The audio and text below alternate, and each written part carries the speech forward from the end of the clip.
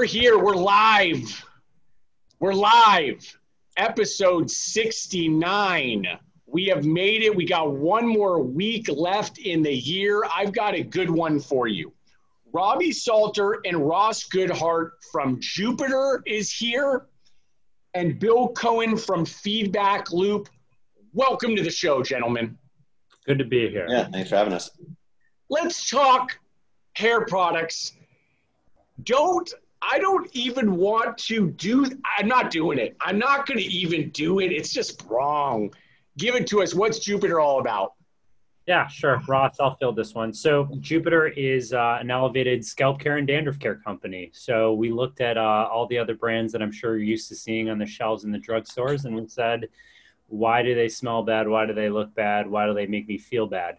So we started from scratch, pun intended, and we made a better smelling, better looking, better working product that you're proud to have in your shower.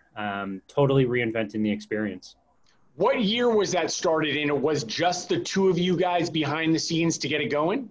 Yeah, that's right. So both Ross and I were former dandruff sufferers, as they say, or we used to experience dandruff. In 2017, we both sort of had our aha moments. And we were paired together by a mutual friend, and it just turns out that we had super complementary skill sets, and we got moving. Yeah, and then we launched in May. Launched in May. Okay, launched in May. Good time to start a business. Where are you guys located? You're both. This is the first time we've got the Foursquare here. 69th episode, special to close it out. 4 squares. We haven't done it where the co-founders are in 2 squares. Where are you both located? Sure. So it's actually funny. I'm currently in Florida and Ross is in New York, but as of January, Ross is going to be in Florida and I'm going to be in New York. So we're spread out right now. I think I'd be doing the Florida thing myself, but I got a lot of friends in New York. It is what it is. I don't think this thing is getting squared away in January or February. So that's the only reason I'd say that. I'd probably be in Florida anyway, but yeah, it's pretty nice down here. I'd encourage you to come down. I'll have to check it out. Okay, so let's talk about distribution strategy. Is this direct to consumer? So how do you frame that up and get those things dialed in for the company? Ross? Yeah, so we started direct consumer with a primary focus of wanting to understand what our customer was. We felt we knew who our target would be, but until you start selling and start seeing what the feedback is, you can't really tell. So direct consumer is a great model for us to really understand customer preferences, gives us guidance as to new products to develop, and help us hone in on giving the best customer experience. We've since launched on Amazon as well, about maybe a month ago. But for the near term, it's just direct consumer and Amazon. We have found a number of dermatologists and salons are now starting, higher-end dermatologists and salons are now interested in our products. They haven't found anything that kind of matches their own brand that treats dandruff and scalp and is really focused on scalp care. So that's something we'll be focusing on in the coming months. I see direct to consumer right away for a product like this, right? Specifically, not just even the time that we're in. Again, for all the reasons that you just said, and this goes for anybody who's starting a CPG brand, there really is for the exact same reasons that you just noted, testing and finding out who is the consumer market fit and everything. You could get a lot of that from online, other than, of course, other things I've talked about, which is sort of hand-to-hand transactions, right? Like at a farmer's market, like right in front of somebody, do a transaction right there, get the data from them the next week. Hey, how was it? What do you think? Give me some feedback. Yep. Do you bring in, I call it sort of a digital ninja, as far as recognizing that that's the play that you need to go, and most importantly, because people don't understand how much is needed as far as knowledge to create success with direct to consumer today? So say the question one more time. So do you bring somebody specifically in to help you as far as the digital play? Is somebody buying the ads, working the funnels, helping with the email funnel, and the like? Yeah. So, I mean, both Ross and my background is certainly not hyper focused on digital marketing in the sense that we are not growth marketers. I think each of us brings our own skill set and background to the table in that regard. And Ross has, and that's Ross's responsibility at Jupiter, but we do have support on that side for sure. We have an external party, not an internal party, that helps us identify the audience that would most likely be open to trying our products. Yeah. So what Robbie and I kind of really, when we decided to build the business, we felt like we didn't need to necessarily build a large internal team to start, and we wanted to be nimble. So we focused on getting some core team members. That being, it's Robbie and myself. We have a head of customer experience, which is like a very, very core part of our business, making sure the customer, again, gets all the education they need, and a lead designer that can really kind of make sure that they're elevating our brand in a way that other brands, have not in the space have not been able to do. Outside of that, though, we've been, and it's been an iterative process, but we've been finding, outside consultants to help with growth marketing, so paid social and search, organic social, email marketing, and really all across the board. And over time, we will look to bring in, people in-house as needed once we have the need to do so. Yep. I'm a fan of both sides of that coin.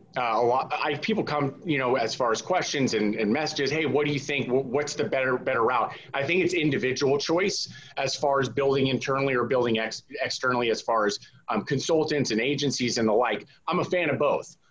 Because I know really great agencies and I know great consultants who do the same things that somebody who you can bring inside can do. And I just wrote something about it too, as far as, in CPG, you can build a $10 million plus revenue company with very few people. I was talking about internally, but the reality is it's also externally, as far as hiring those that do those jobs, as a consultant or an agency would. And so I agree with that. I'm going to kind of switch it. You talk co-packing or somebody that you're going to find to produce this for you. You didn't have the background, or you didn't have necessarily a connection. Help us figure out, how did you get that going? Which sort of contacts did you make, phone calls or emails that you made out the gate? Yeah. So, I mean, my background comes in the past 5 years. I've been developing a series of product brands.